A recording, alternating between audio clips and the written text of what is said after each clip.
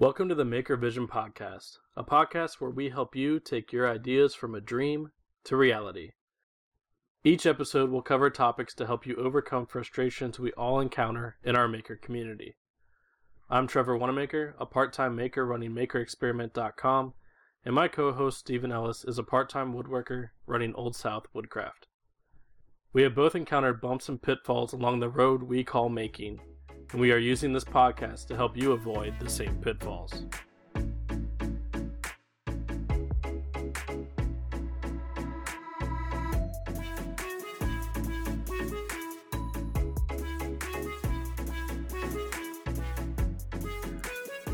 Welcome to the Maker Vision Podcast for episode 12, where we're going to talk with Martina from Naughty by Nature Woodworking about what it's like to be a female maker. Steven, how's it going? And Martina as well. I'm gonna let the guest go first. So Martina, tell us how it's going this morning. Hey, I'm feeling good. I'm feeling a little pressure representing like every female maker out there, but I'm pretty excited to chat with you guys. Don't let them down. I know, right? They get like angry DMs and stuff like that. Like, that's not how I feel. Well, I mean, it's one perspective, but it's much more. It's 100 times better perspective than just me and Trevor's perspective, where we can, speculate. Right. I have a feeling we'd get truly angry DMs if we tried to do it. Yeah, if we actually tried to speculate about what a female maker is going through, I think that's what led us here. Was your yes. Yeah. Yep. So, what are you guys watching this week?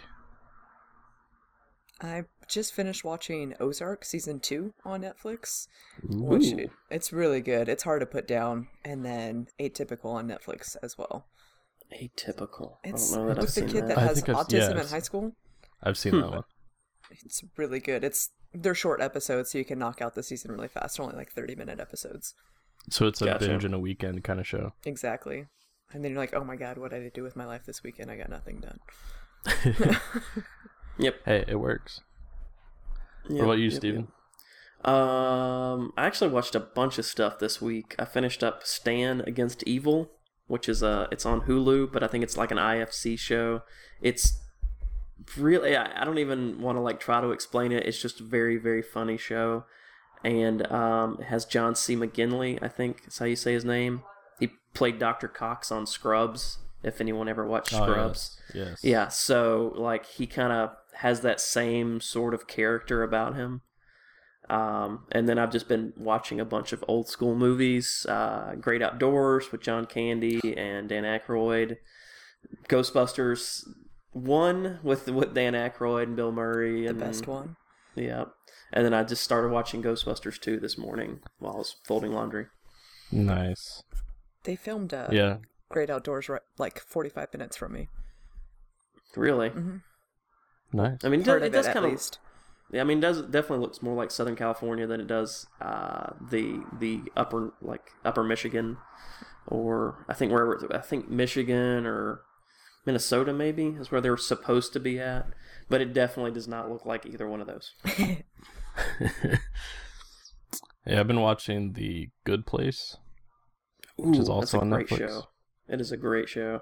And then because I have children, I've been watching Zach Storm with them, which is like some animated series about a kid that has a pirate sword and it gives him like magic powers. They like it and it keeps them calm, so it's a win. I thought that was called Captain Jake or something like that. Is there not like a cartoon? That's a different one. Don't get them mixed up now. Right. Get your kid pirates straight. Oh, yeah. Sorry, dang. That's Jake and the Neverland Pirates. Oh, okay, gotcha.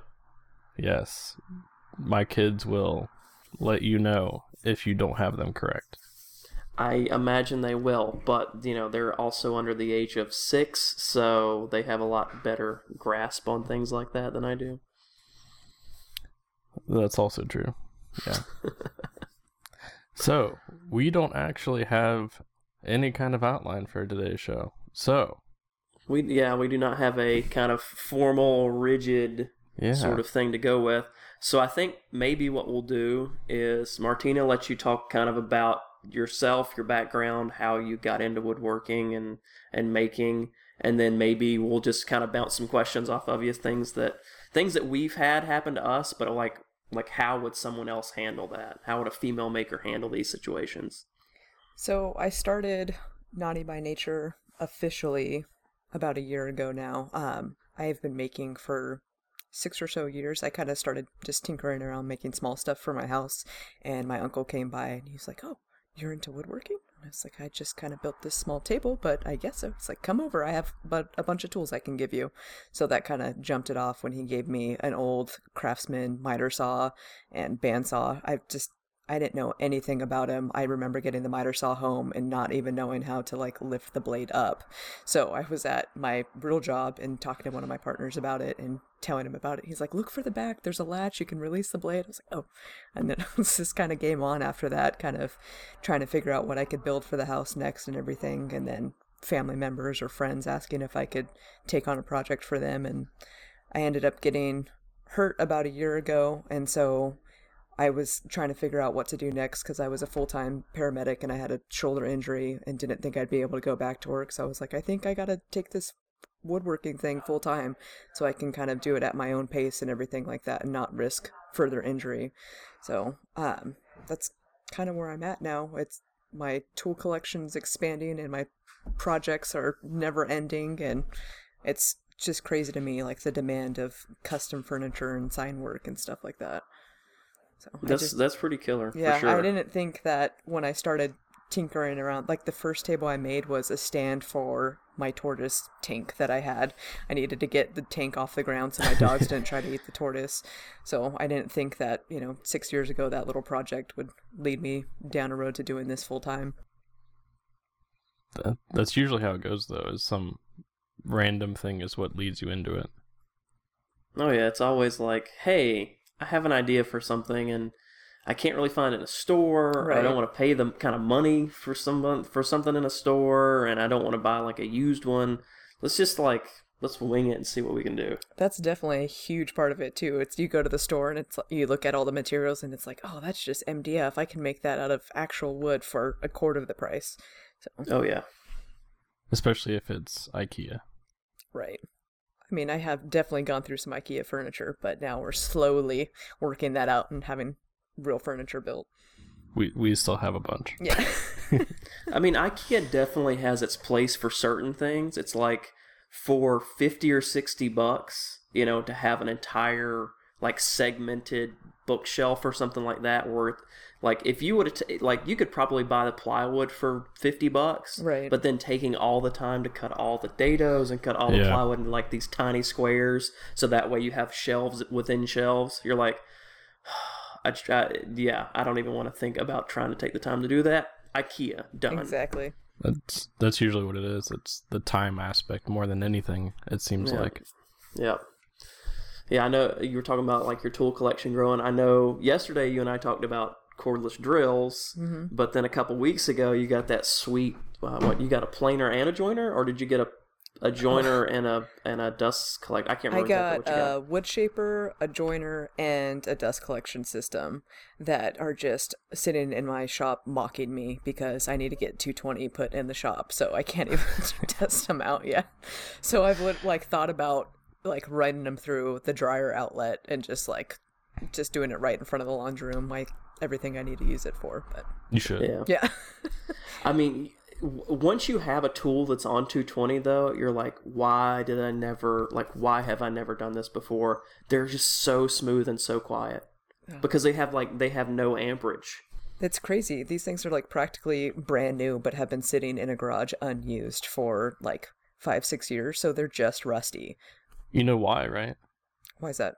They didn't have 220 either. He didn't pay to have the 220 put in. Right, and I think that might be what happened because it wasn't like a disclaimer or anything when I picked him up, and I was like all amped when I got him and everything, and then I got home and I was like, I bet you I can't even plug these in. And sure enough, so it's just teasing me. So hopefully soon we can get my breaker box upgraded and get some 220 in the garage. Do you have is your panel, is it in the garage? It's right outside the garage, but I have no room. So my free investment in tools is going to cost me a brand new breaker panel and then the electrician to come out and run 220. So yours sounds just like mine. So mine is completely full, and it's on the outside of the garage. Mm-hmm. And I got quotes to get electrical put in, and it included like a sub panel, and then a 220 outlet on each wall, so 3, and then like a 110 outlet every 4 feet, and then there's 4 outlets in the ceiling for like LED lighting that'll operate off a switch. And the first quote I got was like $2,700. Goodness. And the second quote I got That's crazy. was like $1,700, but then he forgot to add the sub panel and the 4 outlets in the ceiling. And then the third guy was a friend of my friend, and he works for like the electrical union here in Vegas, so it's like his off time. Yep. And he said, "You know what?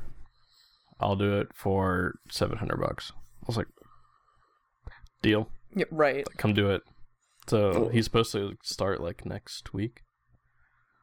That's a But sweet deal. because I was like, one guy wanted $200 to install 1 outlet. I was like, that is ridiculously expensive. No, I mean, installing 1 outlet, that's like maybe like $20 materials. Yeah, exactly. That's like some crazy markup. And more than likely, you wouldn't even have to like do anything to the box. He would just tie in and daisy chain another outlet. Exactly. But it's funny because I bought a joiner back in South Carolina that was 220, and I only had 110.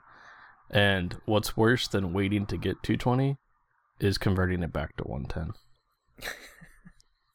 It was a sad day. I mean, the good news is you can reconvert it. That table saw I posted last night, Yes.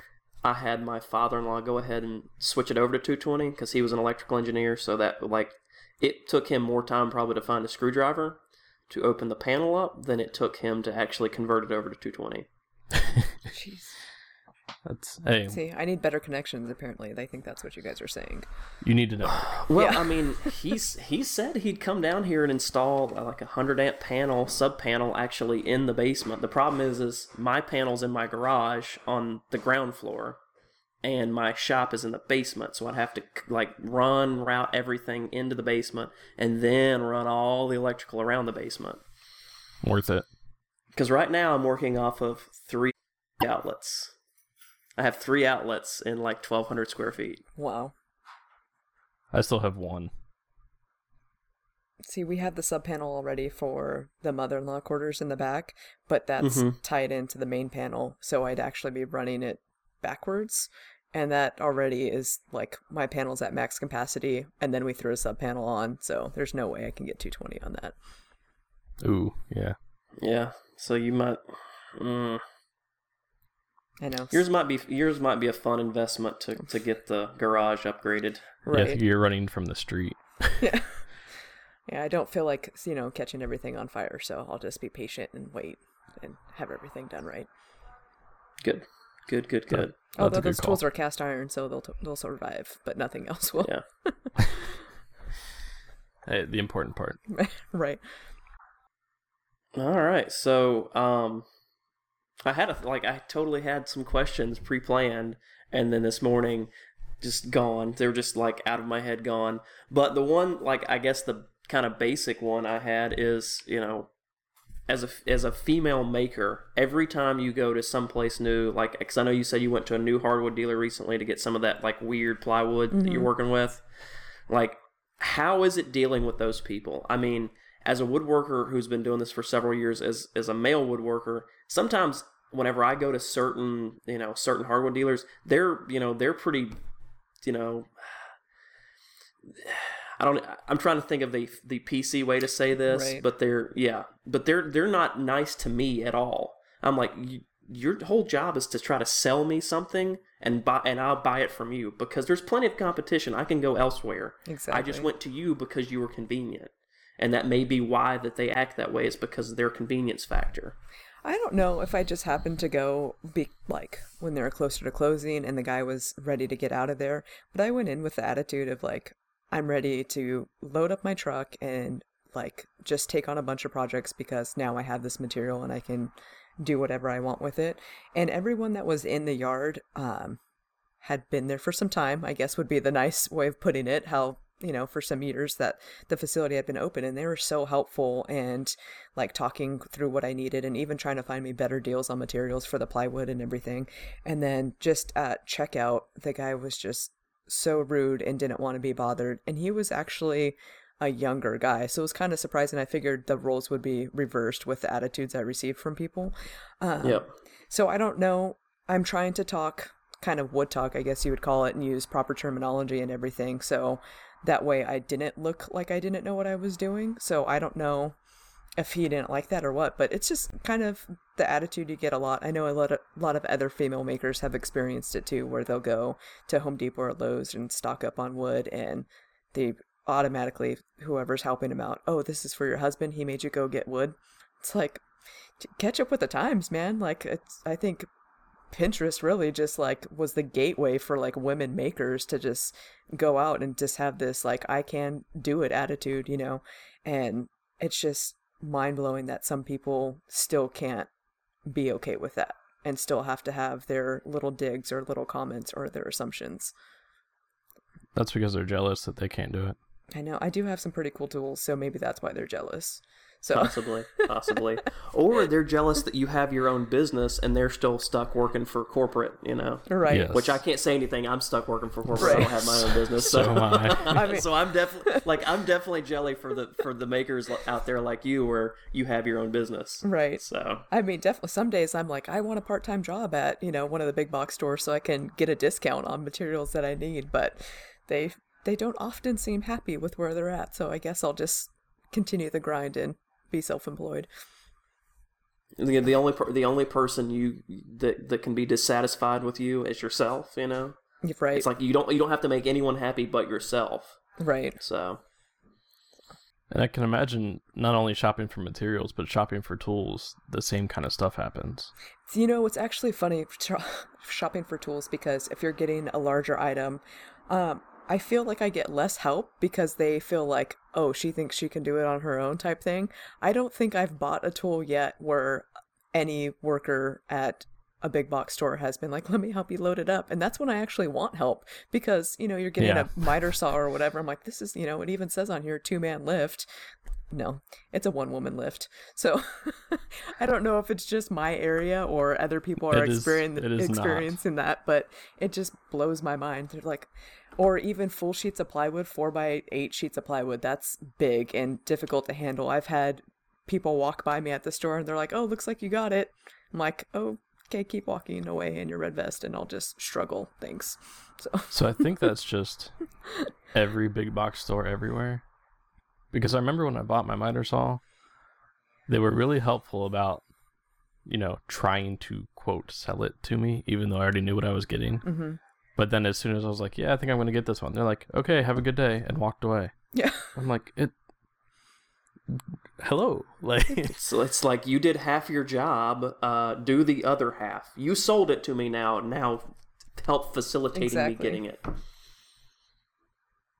Maybe I'll have to purchase the warranties from now on, so when I get it outside and try to load in my truck, I drop it, they can replace it for me, because no one was willing to There help. you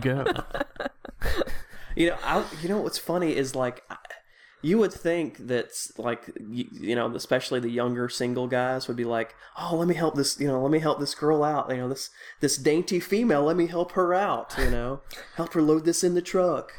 Let me be like big, strong, manly guy. No, they just don't care. Apparently, they don't care no matter who it is. I've honestly had more older guys, like well retired guys at the depot or at Lowe's, ask to help me with stuff, and I'm like, dude, I'm afraid if you drop it on your end, you're just gonna get crushed. Yeah.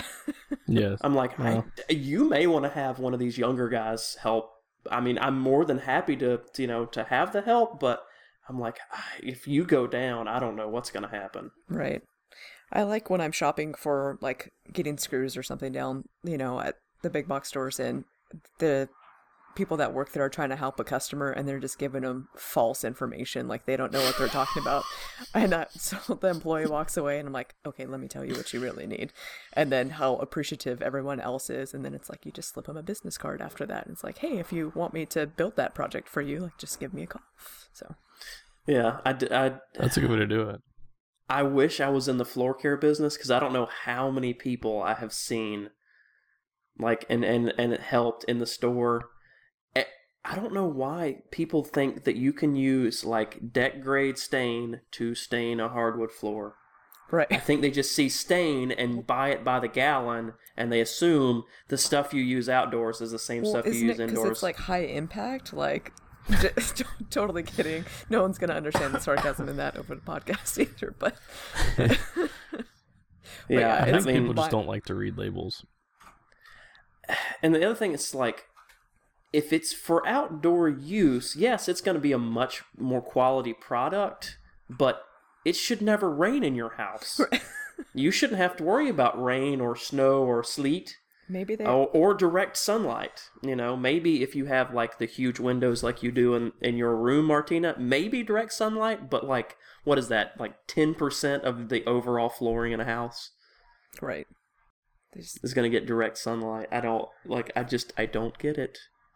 I think there was an older couple one time. I think they would have possibly died trying to stain their floors because they grabbed the most volatile outdoor stain possible and like had probably close to 6 gallons of it.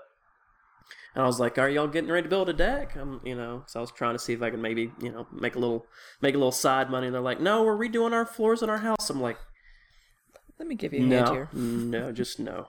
You don't want to use that. You will end up dying. You will asphyxiate for sure, because this is meant to be used outside where it rapidly volatilizes, and outdoors it won't kill you. Indoors you will die within the first 10-15 minutes of use.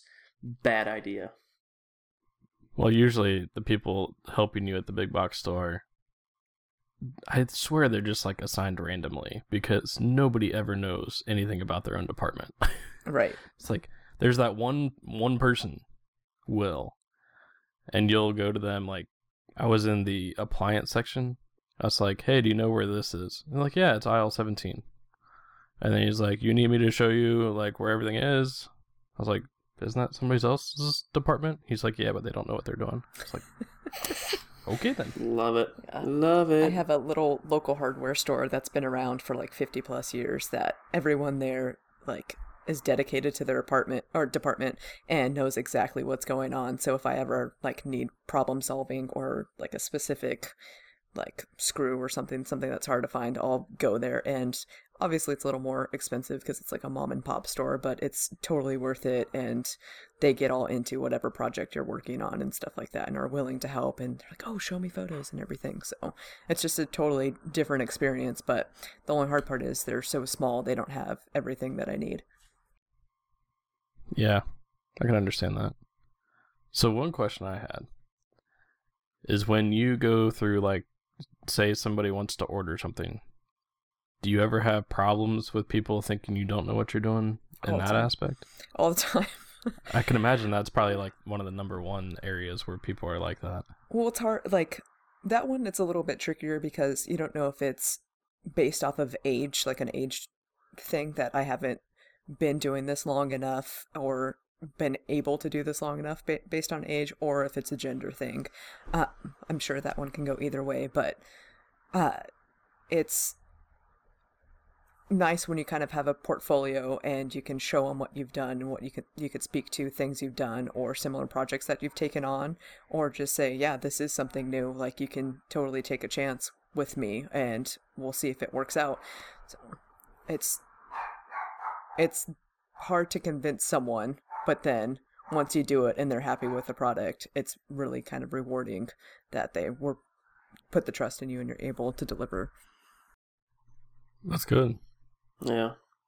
So I guess kind of as a sort of a follow-up to that, are there ever times where someone has like actively seeked you out because you are a female maker and you might have a better perspective on something, or they maybe think that you have a lot, you have a very, very good eye for specific design or something like that. Not just the fact that you're a woodworker or a maker. It's just that you're a female maker, so you have a completely unique vision.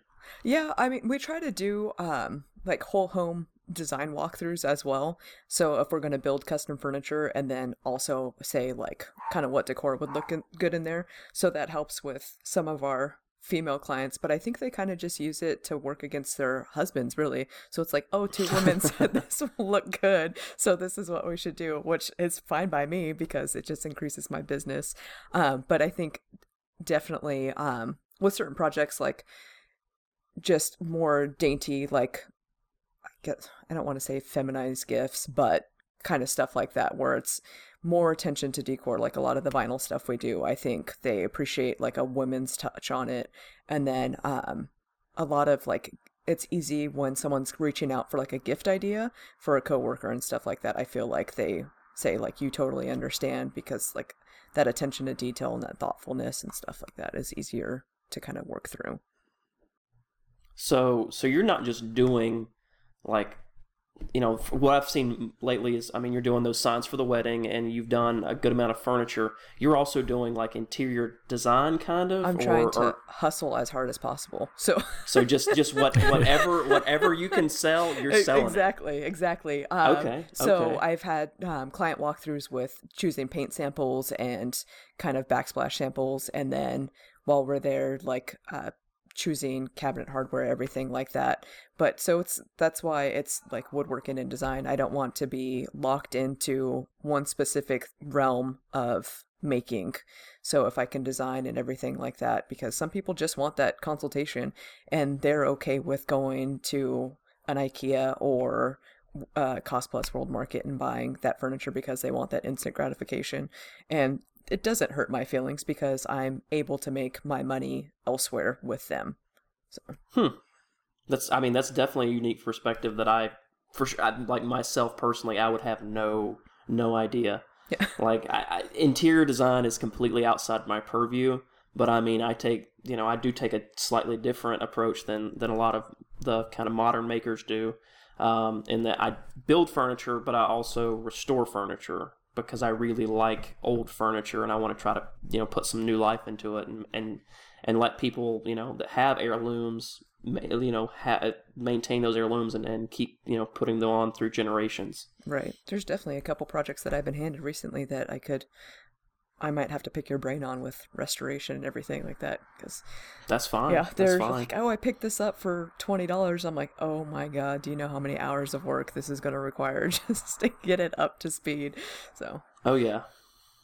But I mean, you can take a $20 piece and make it look like a $2,000 piece. Right. That's the benefit of all the older furniture and everything, because it's like true hardwood and sometimes species that aren't even being used anymore. So it's nice to be able to bring them back to life, and they're going to last another 150 years.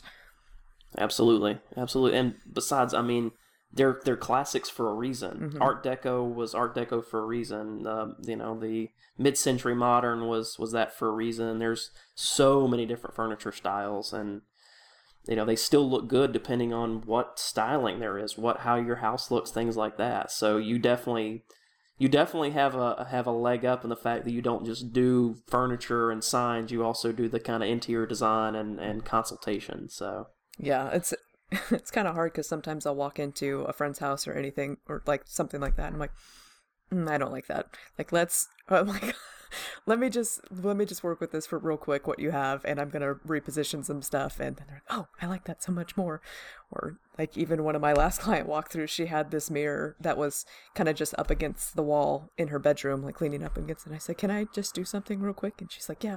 I took it downstairs and I hung it in her entryway, and she's like, I love that. I was like, thank you so much for like just letting me own your house. Yeah. Perfect. So I was like, but it's bothered me the past couple times, and I feel like we're in the place now where I could just be myself and do what I want. Yeah. So yeah. That's pretty killer. That's pretty killer. So I know from mine and Trevor's perspectives, our wives really could care less about the making, about any of this. If my wife wants me to make her something, most of the time it gets unfortunately pushed to the bottom of the to-do list. But if she wants something made, that's about as far as it goes for the woodworking. How does your wife, like, is she? I've seen her in some of your stories, but I'm not sure. Is she integral to your business? Is it kind of a partnership thing, or is she just kind of hands off and lets you do your thing? I try to put her to work as much as possible. So she's Nice.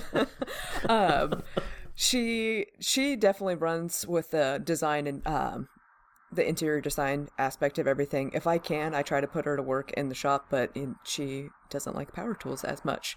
But she gets the same thing. She asked me to redo our laundry room in January. I just wanted to clean the dryer vent, but she wanted the yellow 1970s tile ripped out, and the linoleum floor that was in there ripped out. So I started that project in January, and we're in September now, and it's still not done. So That sounds like a normal home project. Exactly. Like, it's the same thing when I think no matter what, your spouse always kind of gets put on the back burner. So as much as you love them, yeah. But she, a lot of the vinyl stuff, like the vinyl signs that we're doing for that wedding and everything, she's been able to help me with. But I'm sure she hates me a little bit because I'm like, oh, I signed you up for this project and it needs to be done by this day. And she has a full 8 to 5 job. And so she comes home, it's 5:30. I'm like, okay, now to work for Naughty. Thanks. I'll make dinner while you do that. I appreciate it. Well, that's good. That's good. See, my problem is I still have to make the dinner too. Yep. I make the dinner. I do the business stuff. She unfortunately, she actually has 2, possibly 3 jobs, depending on the day. So she's got a full like 7 to 6 job, and then she's home for a little bit, and then she goes to her other job till about 9:30. So see, crockpot all the way. That's what you gotta do. Yes. We do some crock pot stuff, but most of the time I'd rather just cook up something and be done. I'm searching for an Instapot. That's kind of what an Instapot. Apparently, it's like a crock pot, but sped up. So it's like you don't have to wait 6 hours or whatever, but you kind of get that same juicy tenderness of chicken and everything. So is it kind of almost like a pressure cooker and okay. To my understanding, yeah. See, I honestly, I kind of would like a sous vide for times. It's just all right, I really want a nice steak whenever I get home. Mm-hmm. So you put the nice steak in at lunch, and then 5-6 hours later you have this perfectly cooked piece of steak. The problem is sous vide takes up so much space, and you can only do it, with kind of certain things. Right. So. See, look at us getting all fancy. I know, it's because Trevor's ignoring us. So he is. My daughter was here. Gotta handle those parent duties. See, now I'm gonna have to barbecue or something today since we're talking about steak. Oh, tomorrow because we have that wedding tonight. So. All right. Just skip the wedding. Just barbecue. Was a road trip and a half to get out there and get that wall delivered, and just the anxiety of having that thing strapped in my truck. I don't know if you saw it, how it was tied down in my stories. No, I did not. Laying over the bed of my truck on the flat surface, so then the supports are standing up high, and it's as wide as my truck is. And I have an F-150, so it's a pretty decent size. But I just, any bump, I was just white knuckle driving this, hour and 15 minutes. And then once it was there, I was like, I'm not bringing this thing back. If I have to just leave it and abandon it on this site, this is not coming home with me. I can't do it again. The thing is sometimes things that big, even though they seem like they're unmanageable, if you tie them down good, they're solid as a rock. The things that I worry about are that table I refinish, because if I strap it down too hard or try to hold it in place, I might break it. Right. There's tons of little tiny details that would snap off. That's the things that worry the crap out of me. Yeah, this thing went absolutely nowhere. I had a friend of mine that used to drive truck professionally and everything come help me tie it down, and we went for a test drive, and he's like, is anyone behind you on the road? I was like, no. He's like, start swerving. So we're up and down my block, swerving like crazy at 40 miles an hour to just test this thing out. And I was like, I don't know what I'm going to do if it falls out of the truck, though. So, but those straps those straps did not budge. They were almost so tight I could almost not loosen them when we finally got to the destination. All the adventures of woodworking. Of course. Oh, yeah. Well, my biggest thing is trying to fit lumber in a Honda Civic. So that's where your engineering background, I'm sure, comes into play. Aside of plywood, I can fit almost anything I buy. The plywood is the tricky part. At least they can cut some of it down on site, unless you need a full sheet. Yeah, usually if I need a full sheet, it's like look at my phone and find out who's available. Yeah. Oh yeah, he loves to use his friends that own a truck. So It sounds like you know from if experience. he's ever in Fresno, then you know who's getting a call. The best is I'm in Vegas at least once a year, so I'm sure when I might actually be twice this year, so I'm sure when I drive out there, it's going to be like, hey, You got a truck? Mm-hmm. Hey, load me up with some plywood because I don't know if I'm going to get access to a truck anytime soon. Exactly. No. I don't actually use plywood all that often because most of the stuff I do is laser work, so it's not most of the material I have right now on hand. And if it's acrylic, I have to like special order it anyway. But plywood, I don't usually get orders for plywood.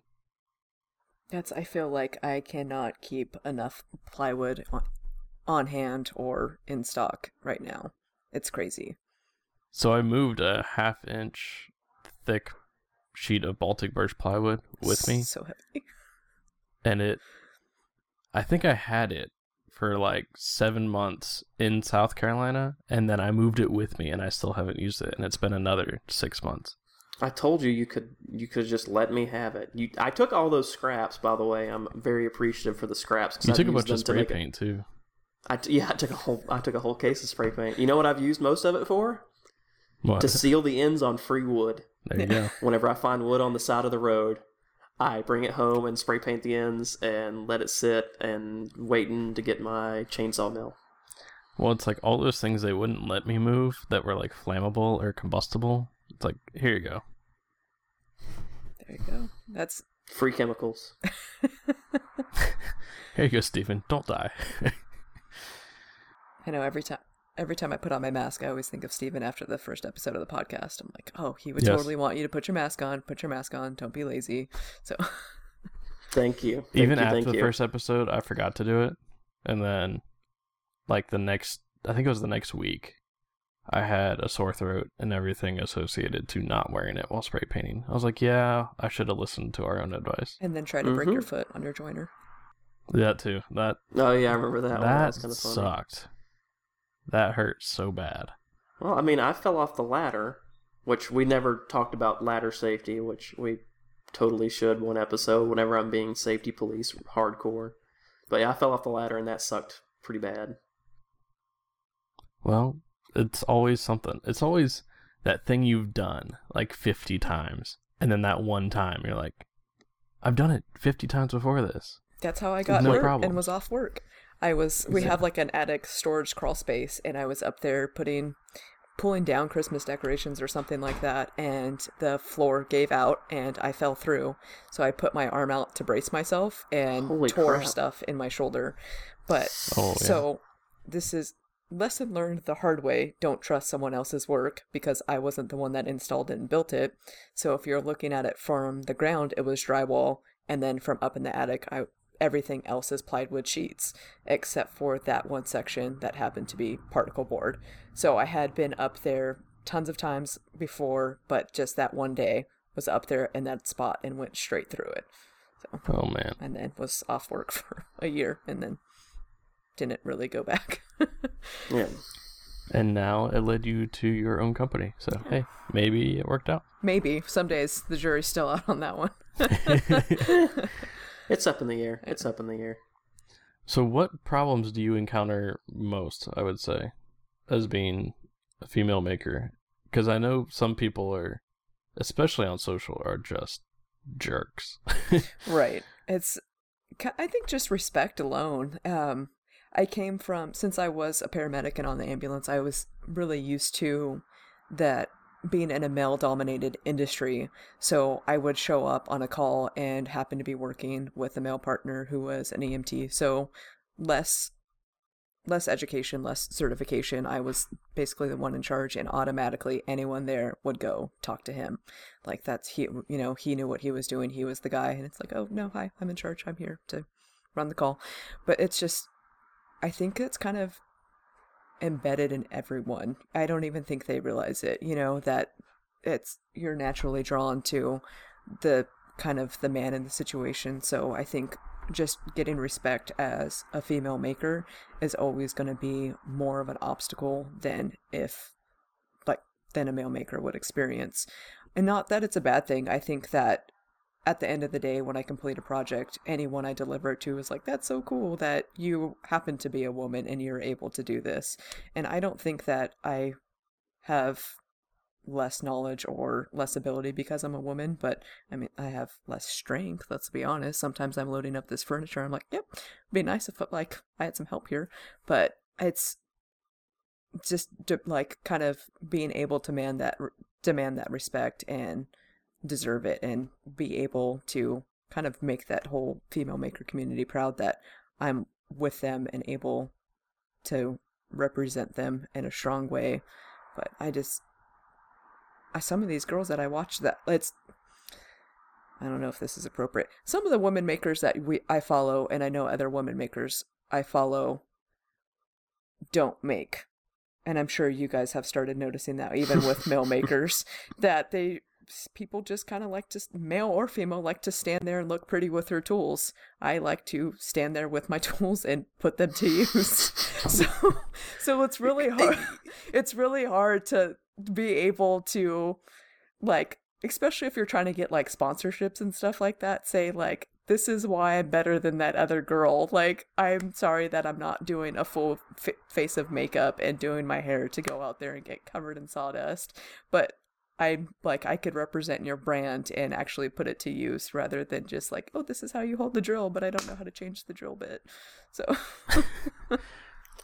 She has cracked the code. She has cracked the Instagram social media code that not all makers actually make. Right. And I think that's been she let out the dirty secret. It's been a huge topic of conversation with the people that I chat with daily in DMs, especially through other female makers. I know that I've gotten DMs from female makers that it's like, it's so cool to see that you're actually able to build furniture and you're turning over a good product, because I follow someone that says, oh yeah, I built this table and it still has a little bit of wobble, but they have like 10,000 plus followers. I'm like, yeah. I'm okay with my 1,000 if I can actually produce a good product and I know what I'm talking about. Oh yeah. Or there's also the ones that I don't know that I've ever seen a finished product on their Instagram. Mm-hmm. Male or female. But I've seen a ton of pictures where they're just holding something. Right. And then it's like 70,000 followers. I'm like, what? Something's broken. And then they just got something free in the mail from a tool company that won't give me the time of day. Yeah. That happens. Well, some of the ones that kill me are the ones that advertise for like a shop apron or boots or gloves or something like that. Things that you know should, after maybe the first month, 2 months of work, should look dirty, but you've never seen them dirty in any picture. Right. If they were actually doing work, they would be dirty. You should. I want to see a pair of work boots that look like, absolute crap, but they're still holding up. Right. They've still got great support. I mean, my work boots that I will rep all the time, Red Wing.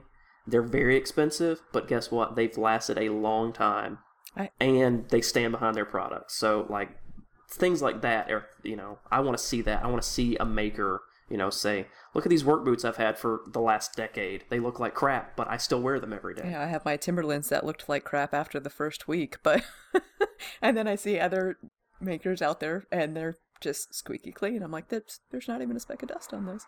You should see my shop apron. Yeah. That is disgusting, and that will stay in the garage because all the pockets are filled with sawdust and everything like that. So I think my favorite of all those is the pristine, clean power tool with a finished product that came off of it. Like a lathe project where it's, look at this bowl I made, and then it's pictured next to their lathe, and there's zero sawdust anywhere. And there's, like, no visible sign that any work had ever been done. And it's like, yeah, I turned this in 5 minutes. I'm like, bull. Yeah. There's no way. Even when my shop's clean, it's still not clean. When I can get it to manageable standards, it still looks like work gets done out there. I was like, what'd you do? Like, clean it all up and then wipe it down and then polish it. Right. Like, there's no way. It looks like you took it right out of the box. Nope. And that's why, like, I can legit say, like, are either one of y'all familiar with Ashley Harwood? Mm-hmm. Like the green turner? Yeah. Like, she turns a ton of bowls. Like, and this is like something she does, like, in competition too. She goes up against other turners and they turn for, like, time and speed. It's crazy. She goes all over the world and does these turnings. She lives in Charleston, and I've never been to one of her classes because I'm not a turner, but I know, like, 2 or 3 people that have, and they're like, yeah, she's legit. All of her stuff, yeah, may look generally pretty clean. She keeps a clean shop to just maintain, like, you know, cleanliness factor. But whenever she's working, she is dirty. Well, if you turning is not a clean thing at all. Say, if you ever watch her, like, videos or her stories, she's covered, like, head to toe in sawdust that's just flying everywhere. Oh yeah, especially when she's doing green turning. But she does take those pictures. But you never see those pictures out of these other people we've talked about. Right. It's like, I don't think I've ever seen sawdust near them, much less on them. Yeah, it blows my mind. That, and we were talking about weather earlier. My shop's been 100 degrees since May. So if I'm in my stories, I'm bright red faced, sweating, like covered in dust, like talking about whatever I'm working on, and then they have these perfectly staged photos, and you know their shop's not air conditioned because you don't see a unit anywhere, and I'm like, you're not even like slightly red. Don't tell me you just made anything. You haven't done anything. Exactly. But I mean, there's definitely female makers out there that I'm envious of that are just busting butt and like totally representing and know what they're talking about, and it's awesome to see them and follow them and listen to them and their experiences and everything like that. And I hopefully go to Workbench Con and can sit in on their lectures and everything like that and hear how they got there, because I think it is something to market, really, that, hey, like, I'm a woman, I can do this too, like, get your brand out of a gender specific role and have me represent for you. So who do you draw inspiration from, since you just said there's people that you look up to for that? There's a lot of even smaller accounts, I think, are great woodworkers. I know, like, Trevor, you and I have talked about this, that like smaller accounts are underappreciated and actually have better content that you can learn from. Elma at Pink Soul Studios, like, she's always grinding out something on the CNC, or the other day I was watching her do like a 0 insert plate for her miter saw, and nice. Right now I got to do that too. I think she's a great account to follow. Sacred Cinder, she's a good account. She does like a lot of sign work and stuff like that, and I'm pretty envious of her because this week she decided that she's not doing custom orders and she's just going to start building what she wants to do and make what she wants to do. And she has like no tools, and she's able to bust out really innovative stuff. She was able to make a table saw jig to make rounds out of, which I thought was super cool and scary because, you know, I have table saw fear. I cut myself once and now I never want to use my table saw again. So I still have all my digits though. And then like I follow Danielle at Rustic Disposition. I believe I'm pronouncing that right. And she does a little bit of everything. She does like mountain rounds where it's like a lot of those strip wood pieces and painted. But this week she's busting out like a laundry cart, like full on like woodworking, and was able to like do a tutorial on how she did her cuts with the router and stuff like that to do like inlays with her plywood and stuff. It's just but you know, and then you look, it's like, oh, this person must have a large following, and then you go and it's like 1,000 followers, 1,500 followers, but you know, that seems to be the trend. It blows my mind. And then I look at these accounts that have 70, 80, 90, whatever it is, 90,000, and it's like, I feel like I stepped into a infomercial half the time. Yep. So don't get me wrong, there's still people that have that many that do a lot of work, and I don't see a lot of the sponsored stuff. But there's also quite a few that are that way. So I mean, yesterday with my post about wanting to get a better drill, Rigid commented on it and said, "Oh, we're we may be biased, but we're a big fan of our brand. And I responded and I was like, I would love to try your product out. Nothing. Like, Yeah, they don't. They're very hard to get stuff from. I won't have a Team Rigid Yes. banner in my garage anytime soon. So Well, I do have it, but I still haven't gotten tools. So I have the banner. oh, did you order it or they sent it to you? They sent it to me when I had made a rigid sign Got it. for somebody that was Team Rigid, Got it. and then they sent me one. But for me, it's like I would post woodworking projects when I was like under 1,000 followers, and I'd barely get any likes. But then as soon as I started doing these signs, that's kind of where people started actually looking at what I was doing. So I just kept going with what was working. So I still do woodworking in the background, but I don't post it that much because nobody seems to care to see that stuff. Yeah, I haven't unlocked the Instagram success yet. I can't. I mean, I'm sure you guys are right there too. It's like, well, when I started following you, Trevor, I was like, this guy's making signs for Craig, Oxbox, like these are big brands, and then you're like, you and I are talking about following your account. It's like, what's happening? Like, why is my channel not any bigger? So. yeah, and I I've have done no this once idea. where I had 5,000 views on a video, and then the next video I have 300, and Right. it's still a sign, and it's still just as complex. But But I don't know. I It's don't so know what the secret is. it's so funny because it's like woodworking's not all about Instagram, but it's such a big trend right now that it's hard not to kind of obsess over it. And that's really where I get a ton of my business from. Like, I have a website and I never have someone call me and say, oh, I found your website. It's like, oh, I found you on Instagram. And I'm like, how'd you find me? Searched Fresno, found you. And that's, I could close my website down. I could close my Facebook business page down and just run everything off Instagram because it's so user friendly and they can kind of go back through and see everything. And it's nice when you have a client that like actually follows along and they follow your stories and everything. So it's like they're along with you for they can see everything and they understand why it's taken 3 weeks more for you to complete their project. Cause it's like, oh, like this console table I'm working on, my total boat pumps broke. And then I got the replacement one in and it's the wrong one. So I had to order another one in. Oh, crap. So I'm like, oh, I'm already a month behind on that one. And I just lost 3 weeks worth of shipping. Awesome.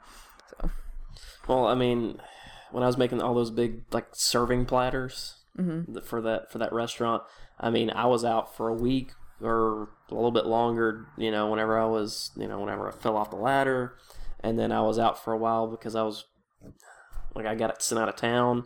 The end of next month is going to be crap for me building anything because I've got 3 weeks at a power plant outage, so I've got to do outage work, which means I'm not going to be home except for maybe Friday night, Saturday night, and Sunday. And I mean, generally those nights are kind of reserved for other things. right. So and it's just like crap comes up. Even if you own your own business, there's still plenty of crap that comes up. Yeah, because you own a business, but you're working from home, so you still have to run a household, and stuff comes up, and it's like, I didn't get anything done because, life got in the way. So it's always funny to me when everyone's like, oh, you're living the dream, you're a full-time maker. I'm like, that doesn't mean anything, because I'm a full-time business owner as well, so the difficulties of that, and like, I don't ever get any projects done for me. It's like, yeah, it's fun that I get to do something that I like full time, but it's when you turn your hobby into a job. Now I need a new hobby. So, yeah. Yeah, I've heard Yeah. that a lot. I think that's kind of what happened to Megan a little bit. Who was also supposed to be on the podcast this morning, but her day job kind of threw some things off. She was full-time woodworker, but it was burning her out bad. So she kind of changed gears and went back to a less stressful day job. And and she's still building stuff. She's still got plenty of client stuff. It looks like because she's working on some big shelving unit or something earlier this week. I've decided she does not sleep. There's no way. With them, And she is the perkiest person. I mean, you think on the stories, like, some people's stories might be made up. having met her in person, Trevor's met her in person, she is possibly one of the perkiest people alive, and she is super great people. She's always so nice and willing to help out anybody or do anything, and you know, she's definitely a quality maker and just a quality person in general. She's not the fake maker just holding up a tool and going, "Hey, look, I look pretty with a tool." Right. Some of the stuff I kind of went through when you guys started talking about her, I started going through her feed and I was like, the genius behind that project and that design, crazy. So that's definitely like something I'm envious of. It's like, I wish that because obviously, like, being a full-time maker, I have like these client consults and it's like, oh, I found this picture on Pinterest, can you make this? And I'm like, please just let me just design you something and like come up with something. So I'm just like, I feel like a lot of her projects are like that, where she gets to just do her own thing, and I'm pretty jealous of that. But it's beautiful work, amazing stuff. Sometimes I don't know what to do when people say that, where they're like, yeah, I'd like a sign, but I want you to put your own spin on it. I'm like, I don't know what you mean, because most people just want their logo. Right. Like, dead on. What do you mean I have to be creative? It's like, just do your thing, man. Just do your thing. I think with the sign work, that's definitely bites you in the butt, because without them even saying it, they have the concept in their head of what they want it to look like. I think with furniture, it's a little bit easier, where it's like, trust me, I have this envisioned in my head. I know it's going to fit in here. Like, just let me finish it. And then you do it and you have great success and everything. But with sign work, where you have free reign, I've definitely had that bite me in the butt, and I've now don't have them as clients anymore because they didn't like what I produced, and just it was not worth the back and forth frustration. So like, don't tell me to make what I want and then you don't like what I want. Like, it's kind of what we discussed. It has everything that you asked for, but it's okay to cut clients loose sometimes. Yeah. Some clients are just not worth it. Right. And it's crazy. Like, the customer service aspect of this is... You learn a lot about that. I think you learn a lot about people, and it's sometimes you definitely don't see the best in people, and it's surprising.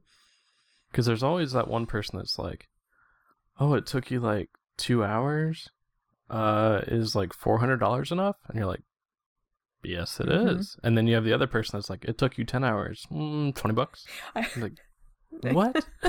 You're like, that didn't even cover the gas for me to go pick up the supplies. Yeah, exactly. So it definitely, I think you see both the best and worst of people at the same time sometimes. Yeah. Unfortunately, that's just what dealing with the general public. Mm-hmm.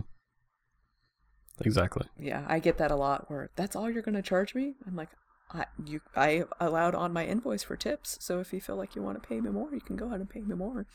So I got a free hug last week. Hey, I dropped off that table and got a free hug. I was totally fine. I've had that once from a client that it was really funny, because she found me on Instagram and was pretty skeptical, and it was just cornhole boards that I was making, but she was pretty skeptical of paying up front. And I was like, I'm sorry, like, in order for me to do the project, I need to get paid up front. Like, I need to be able to go buy the materials and afford to take the time to work on your project and not someone else's. So I warranty all my work. If anything happens, like, I'll reimburse you your money. You can feel free to bash me on the Better Business Bureau or whatever. That's fine. But like, let me just do it, and I think you'll be happy. And when she saw them, they were customized, like, they're time-consuming cornhole boards.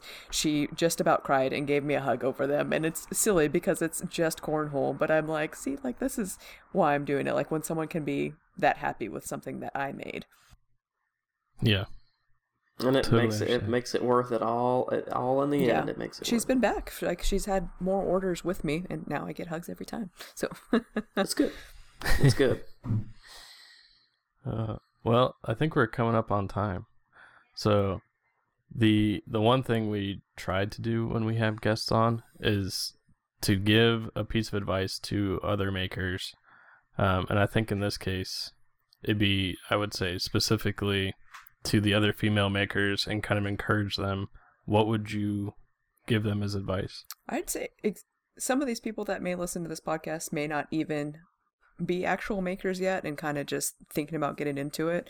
So for them, or for female makers, I just go for it. Like, don't have fear of just because I'm a woman, I can't do it. Like, own it. And because you're a woman, you can do it, and go prove everyone else wrong. Like, just take that time and just develop your skill, and don't be afraid to ask for help. I know a lot of females feel that way. It's like, I don't want to seem like I don't know what I'm doing. We're all learning here. We're learning every day.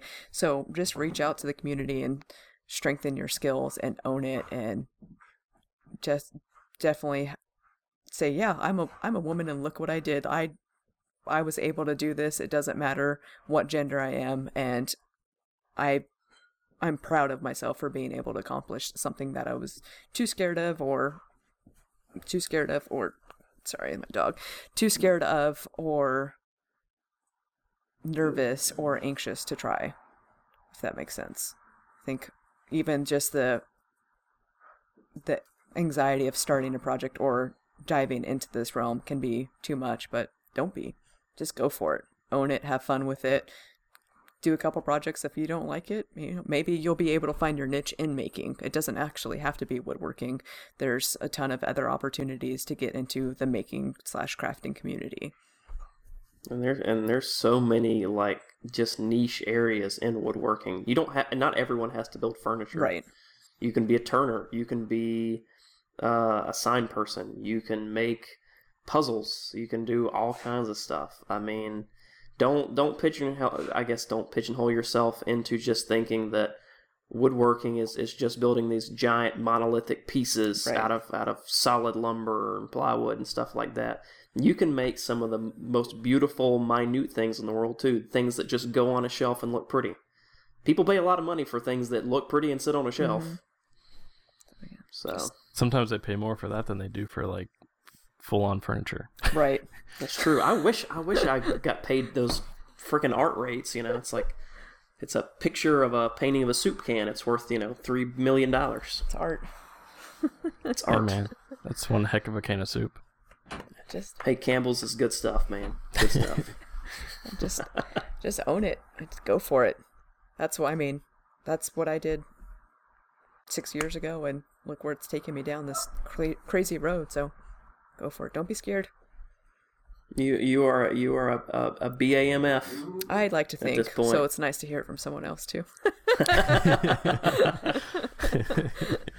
Gotta keep it PC. Yeah. I almost went for it. I was like, no, let's just letter it out here. It's okay. If people want to know what that means that don't know, they can just message us. Just message us. You can find us on all of our channels on Instagram. We're very approachable. Yes, exactly. And speaking of, since ours is always just kind of in the podcast, Martina, do you want to give everyone like where they can find you? Yeah, just find me get all that stuff out. at naughtybynature_ on Instagram. That's where I'm easiest to be found. You can that's probably the easiest. I'm not as active on my Facebook page as this is. But I mean, after 9 p.m. you probably won't get me to respond, but at 5 a.m. you can get me to respond. So shoot me a message if you have any questions or concerns or anything like that. I'm around. I'll do the best I can to get you some information. And you are very active in your stories, even if they have nothing to do with woodworking and a lot to do with waffles. Oh my, this is the best part. If you can see in the dark. There's my plain waffle right there. Her ego. Her ego. After with all nothing that on talk about it the other day, I had to.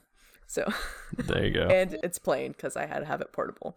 So because I was walking around trying to figure out how to get this mic set up and everything like that. So no time for syrup. So now I want an Eggo. See, I wanted waffles so bad for breakfast this morning.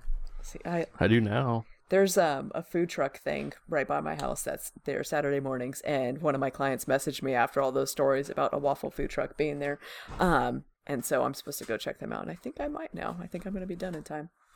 All right, send me a menu of the chicken and waffles, and you and I will discuss. And I will get you the proper chicken and waffle. I will report back on whether or not I can go for the syrup.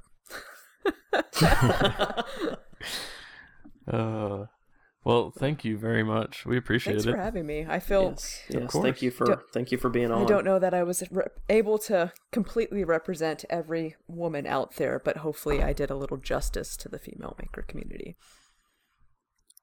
I think. Well, I mean, this might be a good episode. We can always do a follow-up on if we get some sort of weird, questions or strange responses, things like Hopefully that. We're more than happy to do a follow-up. Hopefully we can get Megan on the next one too. I'd kind of like to see kind of what she's gone through, and even if she corrects me and tells me, no, that's not how it is. Like, get a little dialogue going on with another female maker.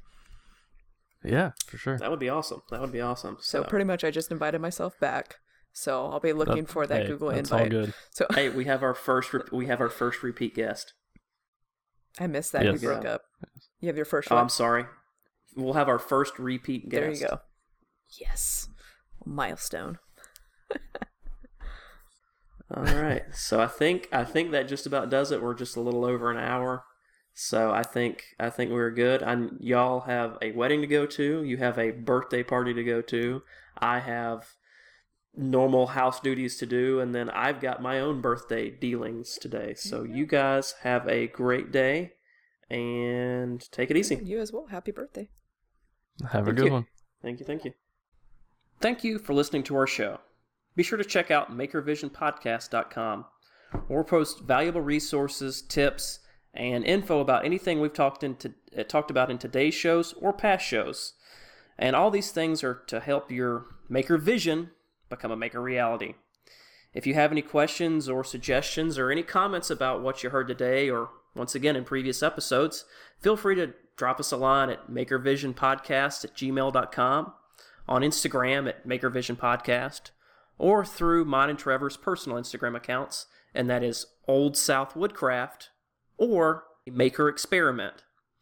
If you like the show, please give us a 5-star review and just some really nice words to let us know how good we're doing. Or if you didn't like it, let us know what you didn't like about it. Either way, we're happy to hear from you.